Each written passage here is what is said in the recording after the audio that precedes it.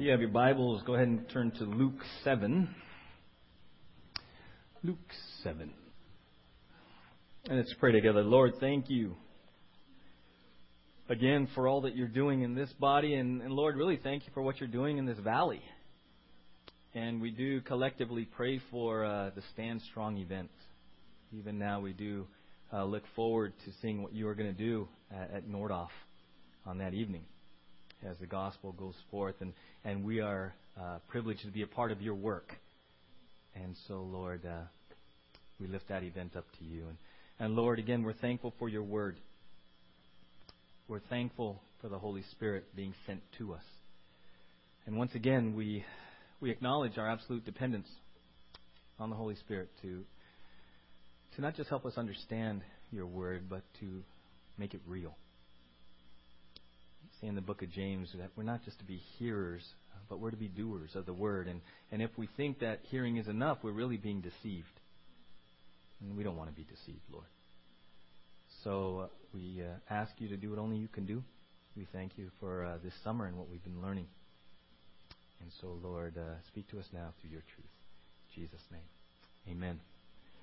This summer we have really been directed into a series in many ways that has brought us back to the core, the foundation of our walk with Jesus. Way back in June, early July, when the Supreme Court decision came down, redefining marriage and the real upheaval and shaking that occurred in the country and in the church as a whole. We read a quote back on that first Sunday we gathered after that decision came down, and a pastor had said, well, you know, in light of that decision, everything has changed, and yet nothing has changed. And we took that as a springboard into a summer series on, okay, Lord, despite our changing laws, despite our changing world, despite our changing value system, if you want to call it that, what hasn't changed? What really hasn't changed? How can we continue to press on, as the Apostle Paul says? How can we press on with you, Jesus? How can we stay focused? How can we stay on course? And we learn we do that by focusing on what hasn't changed. Sometimes we get so riled up watching the news. We get anxiety, we get stress, we get angry, we rant and rave. No. And sometimes we get so spun emotionally, physically, mentally, spiritually, but because we're focusing on what's changing. And the stability and the peace that we can have in the Lord is to really choose to focus on what hasn't changed. And to do that. And to pursue that with all of our being. And so we've learned, right? The call to follow Jesus hasn't changed. He says, hey, be all in with me. Be all in with me. The truth of Scripture hasn't changed. Right? And we've been looking at the last 3 weeks, the nature of this, what we call this covenant relationship with God. When you put your faith in Jesus Christ as your Lord and Savior, you enter what's called a covenant relationship with God. A covenant, right? Much like marriage is a covenant. And the last few weeks we've been saying, okay, Lord, in the midst of a changing culture, remind me again through your word what this covenant relationship is really all about. Because if we can stay true to the covenant, in many ways we'll be fine. We'll be fine. Right? If you can choose in a marriage covenant to be true and faithful to that one person, right? The vows that you recite till death do us part. If you were sold out and committed to the vows in your marriage, despite changing finances and changing health and all these other worldly circumstances, but if you're true and focused on that covenant, you're good. Despite the changing circumstances all around us, right? Despite the ups and downs of life, our covenant, our commitment to the covenant, we're solid. We're solid, right? Till death do us part. Same thing with the Lord. You enter into a covenant with the Lord, and much of our sanctification, much of our love, joy, peace, patience, kindness, the fruit of the Spirit, is really born out of the simplicity of staying true to the covenant. In fact, coming to Wednesday night, reading Scripture, praying, coming to church, a lot of these to-dos are born out of our commitment to the covenant. Right? We've used Wes and Olivia quite a few times, and we've sort of determined collectively that Wes does what he does at home because he loves his wife and is true to his covenant of marriage. His actions flow out of his commitment to the covenant. Amen? That's what we do with the Lord. We got to settle the nature of the covenant, and then we got to focus on, when he says, love me with all your heart, mind, soul, and strength, well, in many ways he's saying, hey, just be all in the covenant. Be all in the relationship. If you're all in this way, watch what happens this way. Watch what happens this way. But when we flip it and we got, oh, it's all duty, and now they want me to do this, now they want me to do counseling, now they want me to be an usher. I usher every Sunday. I usher every Sunday. What do they mean they want me to do more? Right? If we focus on the to-dos, then yeah, Christianity just becomes a bunch of duty and drudgery. You lose your joy because all you're doing is going from one Christian thing to the next Christian thing. Checking it off the list. If you're committed to the covenant and you're committed to growing in your love for the Lord, you joyfully give it up. You joyfully. Much of our struggle in our sanctification with Jesus is a struggle between, do I want to give it up? This is mine. You want more time? You want more money? You want more of my resources? You want me? Right? And that's really the heartbeat. So we're talking about the last few weeks this idea of covenant.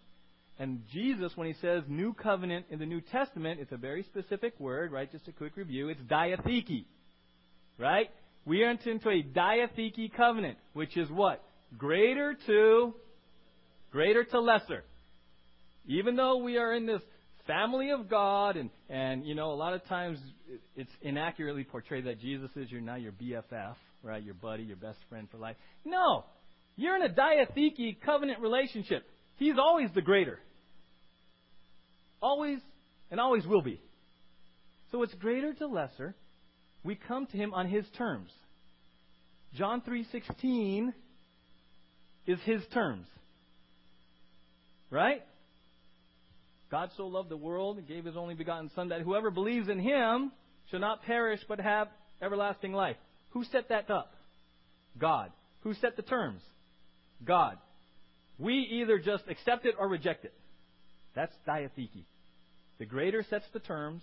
We just accept it or reject it. Okay, so there's in this covenant, it's always greater to lesser. We also saw that, hey, in this covenant, it's the end of independent living. Right, Ernie? You can't be married to Sally and married from 9 to 10:15 and then say, hey, Sally, once we eat our donuts, back to bachelorhood. Right? I mean, it's not going to fly. When you're in a covenant, you're in a covenant 24/7, 365. So we've learned a couple of weeks ago, hey, in relationship with the Lord, there's no more I, me, my. And that's a struggle for many of us who've been raised to be what? Independent. Be the boss. Don't let anyone tell you what to do. Be strong. Ask, you know what? Right? All of those things that just rail against this nature in us that just want to do our thing when we want it, how we want it. You're not the boss of me. And suddenly we realize, wait, he is the boss of me, and there is no more just me. It's we. Right? So in this covenant, it's greater to lesser. In this covenant, it's we. There's no more independent living. No more independent living. And last week, we looked at this word authority. Authority. Kind of ties in both of them. And I asked you a question, and it was kind of unanimous. How many of you like the word authority when you're the one in authority? How many of you don't really like the word authority when you're under authority from someone else? Right? And we looked at that, and we saw this story of this centurion, Luke 7, in your Bibles right there, verse 1, right? This centurion had a sick servant. He comes to Jesus and says, hey, I really care about this servant. He's sick and dying. Will you come? Will you come? He had heard that Jesus was able to heal. So Jesus says, yeah, okay. So he's walking, and let's pick it up in verse 6, Luke 7, verse 6. So Jesus went with them. He was not far from the house when the centurion sent friends to him, saying, Lord, don't trouble yourself, for I do not deserve to have you come under my roof. That is why I did not even consider myself worthy to come to you. But say the word, and my servant will be healed. For I myself am a man under authority, with soldiers under me. I tell this one, go, and he goes, and that one, come, and he comes. I say to my servant, do this, and he does it. When Jesus heard this, he was amazed at him. And turning to the crowd following him, he said, I tell you, I have not found such great faith even in Israel. Then the men who had been sent returned to the house and found the servant well. If we're going to stay rooted, if we're going to press on in this changing culture, one of the things we're going to have to choose to do is settle the authority issue. Who's the authority? And we saw that when we say Lord, and many of us, Lord, reign in me, we just sang it. Jesus is Lord. What does that word Lord mean? Master. Whew. Master. Master. And we looked at that, and we saw this Gentile centurion, guy in charge of 100 soldiers, said, hey, Jesus,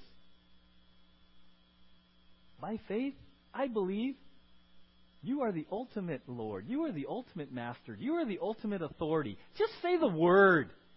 My servant's going to be healed. Just say it. You have authority even over disease.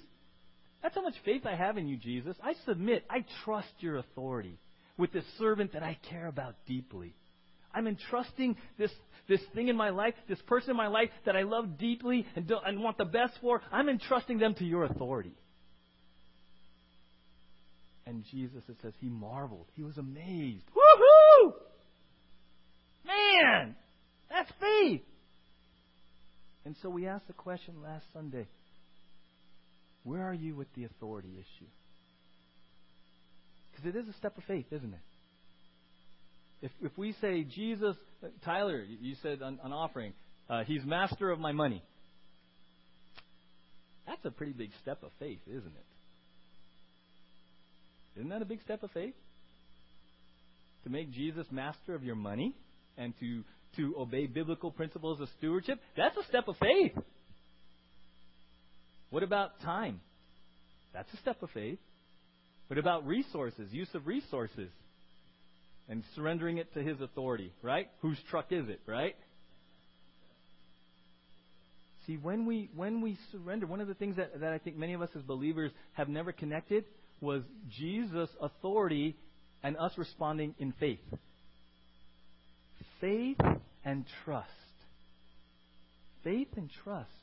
So what is it? For the centurion, he said, I love this servant. He's sick and he's dying, but I'm going to exercise my faith in Jesus' authority with this person that I care about deeply. What in your life right now is it like this? Like this. And you care about it, and it's pressing on, and you're a little bit insecure, and you're like, what do I do, Lord? What do I do, Lord? And he's like, give it to me. Let me be master in that area. Give it to me. But I've always done it this way, and this is me, and da-da-da-da-da-da-da-da. He's like, do you trust me? Exercise your faith in my authority in this area. And when you do, just like the centurion, the response Jesus had, wow! She actually trusts me! Woo! Good job, Tina. You actually trust. Hey, angels! She actually trusts me! Tina! Right?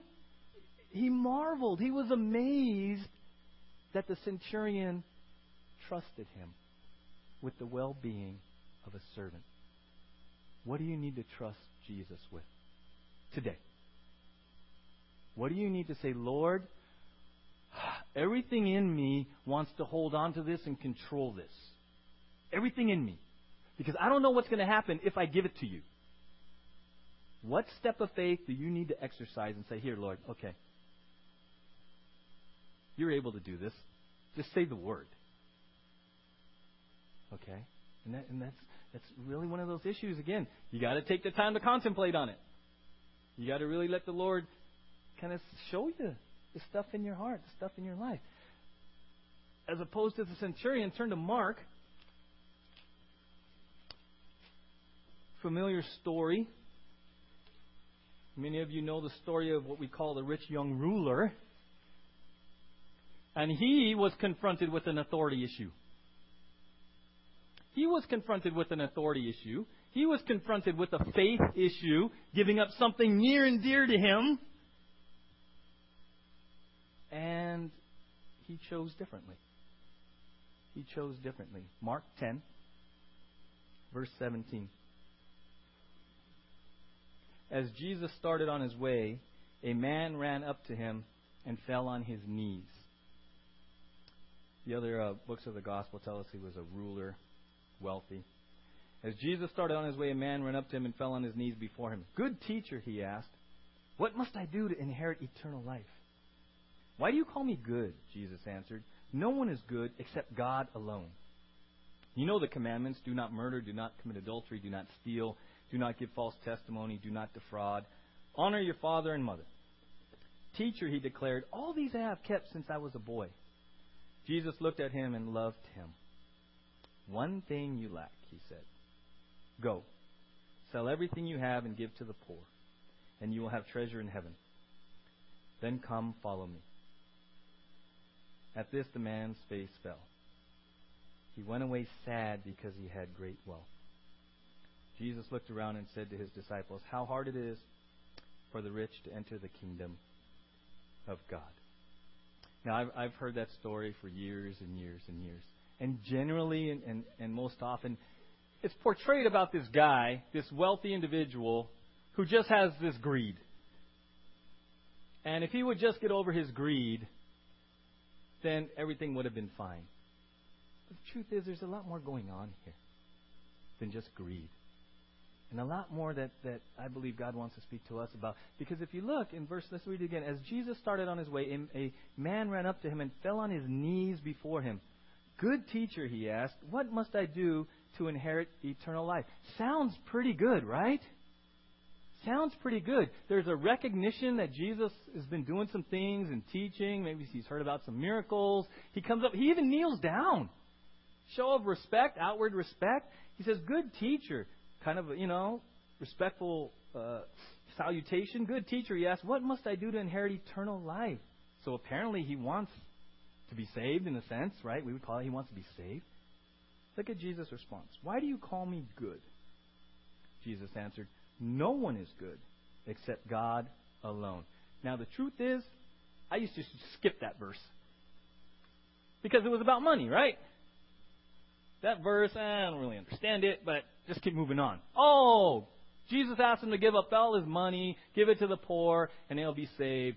And he just couldn't give up his money. What are we holding on to? That's his classic interpretation, teaching of this. That verse right there,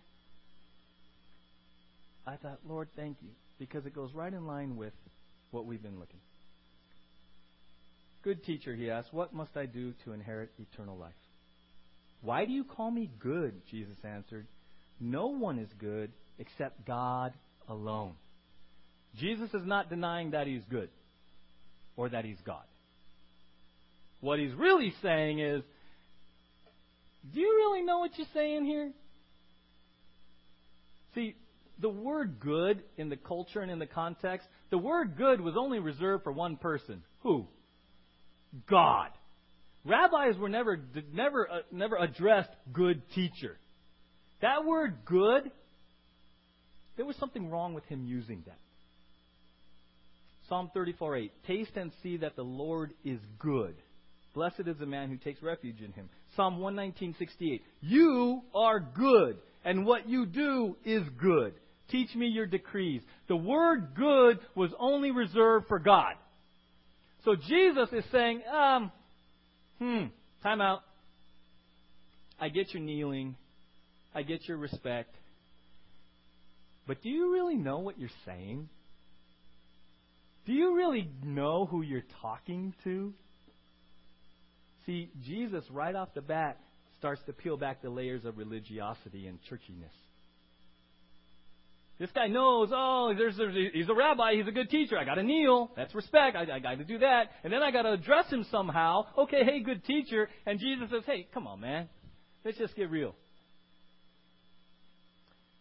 there's only one person that's good. God. You know that. I mean, Psalm 34:8, someone. Are you calling me God? Am I God? Are you asking how to inherit eternal life from God? And that's the question for us. It goes back to when we say Jesus is Lord, are you saying He's Master? Are you calling me Master? Okay. Who affirms Jesus is Lord? Do you know what you're saying? Do you know what you're saying? Because there's only one Lord. There's only one Lord, Diana. You sure? You get it.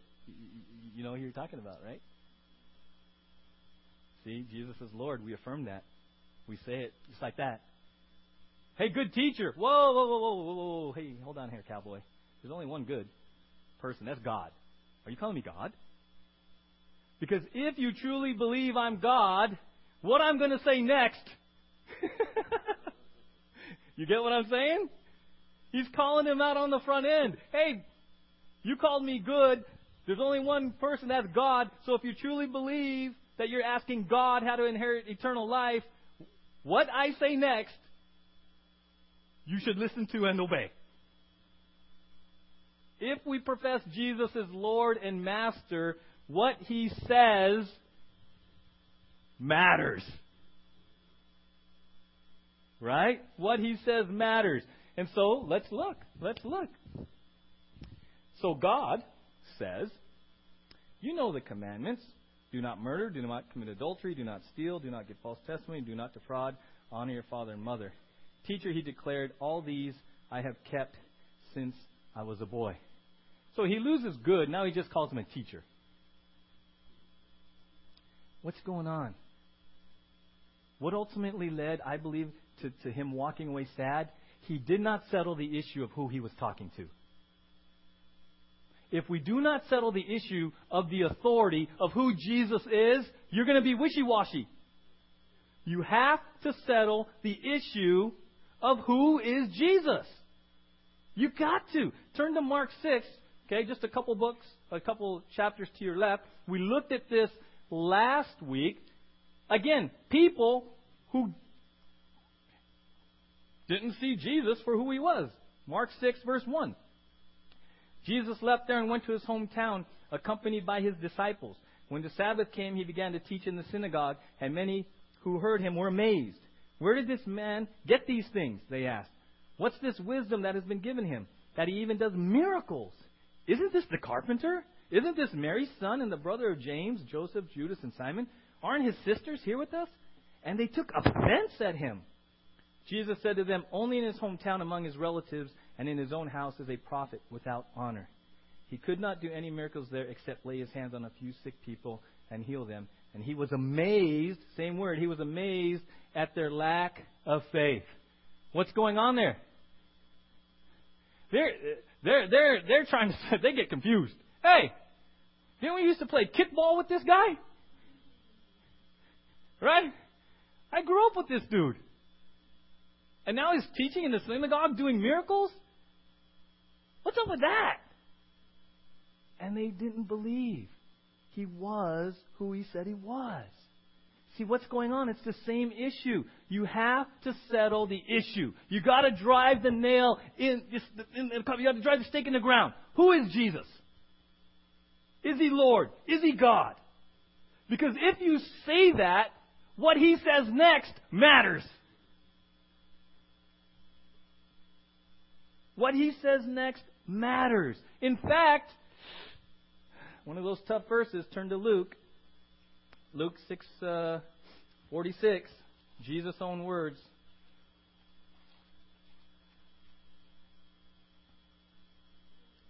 Luke 6:46.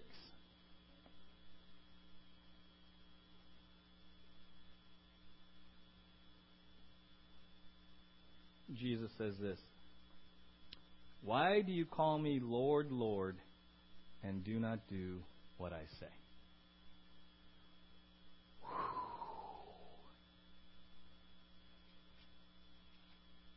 Jesus right there. One of the most straightforward verses in the Bible. You're saying something with your mouth, but your life isn't matching. Why do you call me Lord, Lord, and don't do what I say? See, here's the thing. If you profess Jesus as Lord, if you confess and profess His deity, there is a response required. Obedience. Greater, lesser. No more independent. Authority. Why do you call me Lord, Lord, and don't do what I say? Is Jesus Lord? Oh. Diana, is Jesus Lord? Yes. Okay. Thank you. That's the conviction of your heart. You're all in with that. Till death do you part from this planet. You're all in. Will not renounce that conviction to the best of your God-given ability that Jesus is Lord to the grave. Right? To the best of your ability then, in the power of the Holy Spirit, what are you called to do? Respond. Do what He says. Why do you call me Lord, Lord, and don't do what I say? See, now this is where I know it gets real uncomfortable, and then people want to say, oh, now you're legalists. Oh, VCF, you guys are just a bunch of legalists over there. You believe that's God's Word? You believe it's not only God's Word, but you're supposed to do God's Word? Oh, believe me, I've heard the legalist thing thrown at me for years. And I always say, is it legalism or obedience? Because Luke 6:46 says, why do you call me Lord, Lord, and don't do what I say? I didn't write that. Now, I'm not laying a perfectionist trip on you. I'm just saying, Diana, together, as a shepherd, I want to help you do that in the power of the Holy Spirit, right? And there may take time, this sanctification process. But it doesn't change the truth that Jesus says, why do you call me Lord, Lord? Why do you call me Master? Why are you referring to me as God? And don't do what I say. Right? Part of it, right? And this other aspect in Mark, if we're going back to Mark 10, right? The rich young man. So there's an aspect of him calling Jesus good, and Jesus calls him out on it. He says, hey, you know what? If you're calling me good, then really you're calling me God. And what I say next really matters then, right? But there's another aspect of him calling him good. If you catch it in hey, I've obeyed all those commands, right? This guy, this rich young ruler, he thinks he's pretty good himself. He's a good guy. In fact, in that culture, money, wealth was seen as a blessing from God. So he was getting affirmation. He was a ruler. He was successful. He was wealthy. In fact, he's so full of himself and feels that he's so good that Jesus lists commandments. He says, got anything else? I've been doing that since I was a kid. What's the problem? He thinks he's pretty darn good. And one of the challenge of us submitting to authority, submitting to master and all the other things we've been talking the last few weeks, we think we're good. We come to Jesus kind of successful, comfortable, got jobs, dressed nice, got comfortable houses, cars, food, da-da-da-da-da. Good moral people. For the most part, you're good people here. I know you. But, everyone else, just kidding. For the most part, we're good people. So this idea of submission and authority and accountability, isn't that for bad people? The bad people need Jesus' authority. The bad people need to obey. The bad people. But I'm a good person. Mark, you're a good person. You take mission teams to Haiti, right? You love your wife, right? You're a good person. So don't good people just get to pick and choose? Because they're good. They're good. We have this idea of goodness. Many of you know I grew up in the Catholic Church.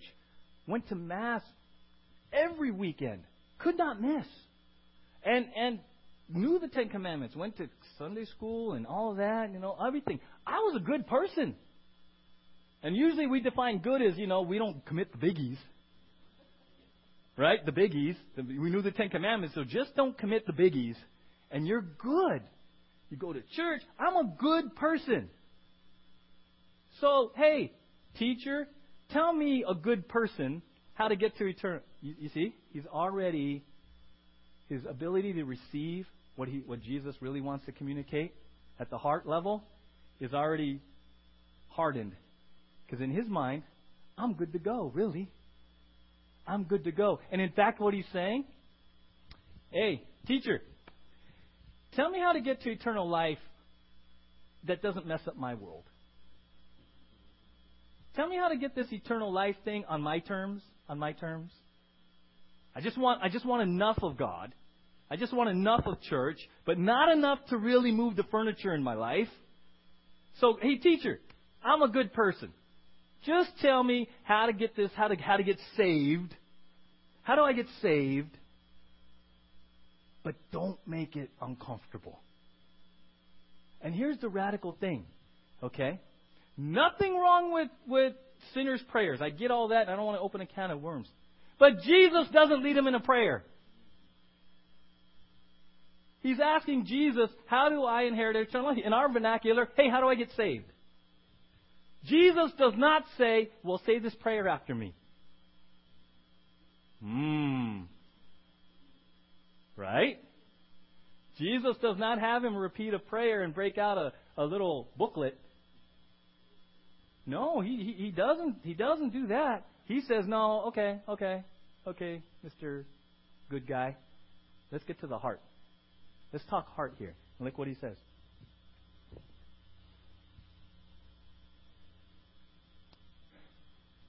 I love 21. Jesus looked at him and what? Loved him. One thing you lack, he said, go sell everything you have and give to the poor, and you will have treasure in heaven. Then come, follow me. Oh, kind of sounds like diatheke. I'm going to set the terms. I'm setting the terms here because you called me God. I'm setting the terms. You come follow me. There's no more you. And I'm going to be the authority. So right off the bat, here's what you can do to demonstrate that. To demonstrate the heart change. Don't just say it. Don't just repeat a prayer. I'm going to give you something tangible to do as an expression of your faith. Amen? What does the Bible say in James? Faith without works is dead. If we are professing Jesus as Lord, if He is Master and authority, our life should bear the fruit of it. Amen?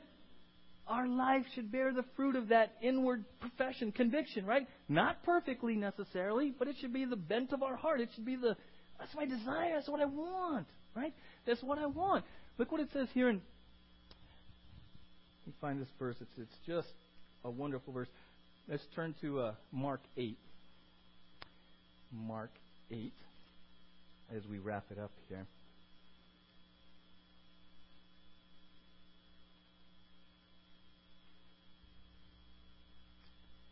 Mark 8:27. All right? Jesus says this. Jesus and his disciples went on to the villages around Caesarea Philippi. On the way he asked them, who do people say I am?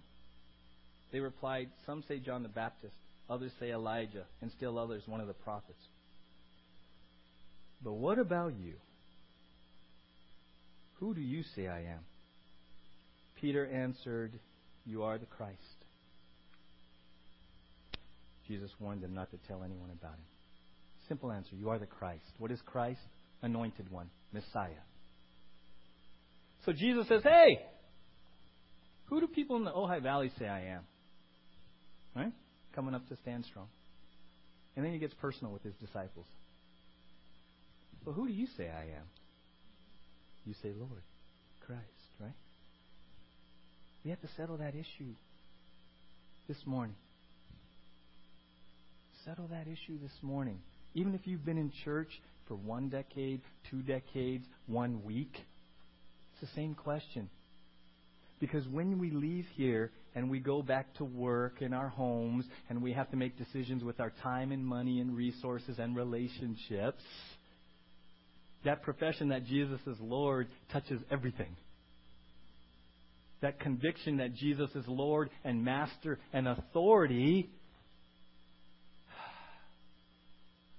touches every area of our life. So the question, the heart level question, who do you say I am? Who do you say Jesus is? In Mark 10, the rich young ruler walked away sad. Right? He's like, oh man, I thought it was on my terms. Oh man, really? You got to be boss? You want my money? You want me to change my life? This is all I am. And he walked away sad. Right now. What in your life? It could be just at salvation. Is Jesus Lord? Have you come to that place in your life where you go, Lord, okay, the Bible says all have sinned and fallen short of the glory of God. The Bible says there is none righteous, none do good. Have you started at the place where you would say, Lord, have mercy on me? I just don't have it all together. I just don't have it all together. What did Jesus say? I love it. He says, I didn't come to call the righteous. I came to call the sinners. Jesus didn't call to come people who thought they were good and had it all together and looked really good on Sunday morning. You know what Jesus came to do? Seek and save the lost. Good thing, right? Because the truth be known, nobody in this room, including me, have it all together. We're just really good at covering it up. We're just really, really good at looking really, really good. But you got stuff. And you got stuff. And you're broken. And you're wounded. And Jesus said, that's who I came. That's why I came. I came to seek and save the lost. And settling this issue of who is Jesus begins with accepting the fact that you're not good. There's none good. So just join the rest of us. And when you get over yourself and you join the rest of us, then you say this, but you are. But you are. You're the only one that's good. And then you receive His grace. And you receive His mercy. And you receive His faithfulness. In your brokenness, in your lostness, in your woundedness, in your hurts, you say, Lord, forgive me for getting overly full of myself and getting into that good mindset. There's none good except you. I'm only here this morning by the grace of God. But for the grace of God, where would you be this morning? Right? So we come back to that place of, Father, forgive me for my pride. Forgive me for my self-righteousness. You came in to seek and save the lost. That's me. That's me. And forgive me for battling you in this area of authority. I don't necessarily like when I say it. It doesn't thrill me, but okay. You're God. You're Master. I have these areas in my life where I've been controlling it and holding on to it so tenaciously, and I've deceived myself into thinking that it's all about me, and if I let it go, it's just going to collapse. Lord, this morning, I got to give that to you in faith. The centurion entrusted the health and well-being of his servant to Jesus. I'm going to do the same. I'm going to do the same. By faith. Amen? Let's pray together. Lord,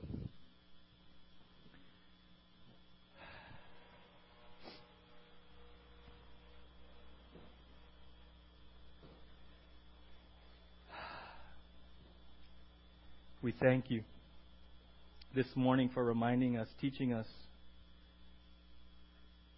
piercing our hearts with the truth that you're not just a good teacher, you're God. You're Lord, you're Master, you're authority. And in that, you came to seek and save the lost, which is us. And so this morning, we just stop and we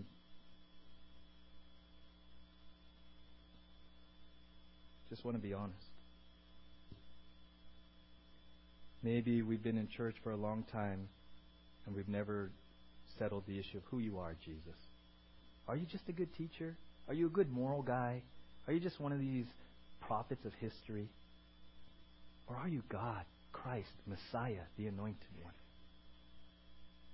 Lord. Over all. Over everything in my life. And maybe for some this morning, you've never trusted Jesus as your Savior and Lord for salvation. Maybe you thought like the rich young ruler, I'm good enough. And you realize there's no one good. All have sinned and fallen short of the glory of God. We are saved by grace through faith, not by works. And if you're here this morning and you've never entrusted Jesus Christ with your salvation, with your soul, with the well-being of your soul for eternity, and by faith, believe on Jesus Christ this morning. Believe what the Bible says on the authority of Scripture, that Jesus Christ was crucified, He died, He was buried, He rose again, paying the penalty for your sin. Put your faith in Jesus alone. And if you're here and you've been in church, but Jesus hasn't been Lord of everything, you've been trying to make it on your terms, what's convenient, what fits. Maybe you've been scared to trust Him. If that's you, then this morning, settle that issue with God as well. Purpose in your heart. Jesus is Lord. Till death do I part this earth. Jesus is Lord. And every day I'm going to walk in the power of the Holy Spirit.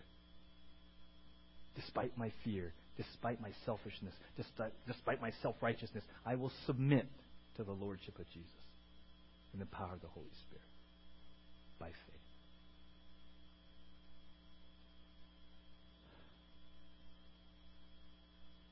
A profession of Lordship requires a responsive obedience. Why do you call me Lord, Lord, and don't do what I say? So respond this morning. Respond by putting your faith in Jesus as your Savior and Lord. Respond this morning by confessing if you have been rebelling against His Lordship. Just respond. In whatever way the Holy Spirit is speaking to you, respond. Respond right now. And Jesus, as we take communion, we do it just in an attitude of humility and reverence for who You are. You are God. You are Lord. The passage of the rich young ruler in Mark 10, I love the way it ends. Verse 28, Peter says to Jesus, "We have left everything to follow You." This is after the rich young ruler walks away sad. Peter says, "We have left everything to follow You." And then Jesus replies, "I tell you the truth. No one who has left home or brothers or sisters or mother or father or children or fields for Me and the gospel will fail to receive 100 times as much in this present age, homes, brothers, sisters, mothers, children, and fields, and with them persecutions, and in the age to come, eternal life." I love that. Peter says, "Hey, we've left all to follow You." And you know what Jesus says? You're going to get blessed. You're blessed. And what He's talking about is you are blessed because you are put into the family of God. And you have new brothers and sisters and all the resources of God. That's the joy of submitting to Jesus' Lordship. Jesus says, "Hey, man." Peter says, we left all to follow You. And I love Jesus. Hey, that's awesome, Peter. And you know what? Because you did, you're blessed. You're blessed on your time on earth, and you're blessed for eternity. So just remember, when we talk about eternal life in the context of the Bible, eternal life isn't just quantity, it's quality. So when Jesus says, "I came to give you life and life abundantly," He's not just talking about when you get to heaven, everything's going to be hunky-dory. He says, no. Trust Me, submit to Me as Lord, and enjoy the abundant life I have for you this day in Ojai. Amen? Amen.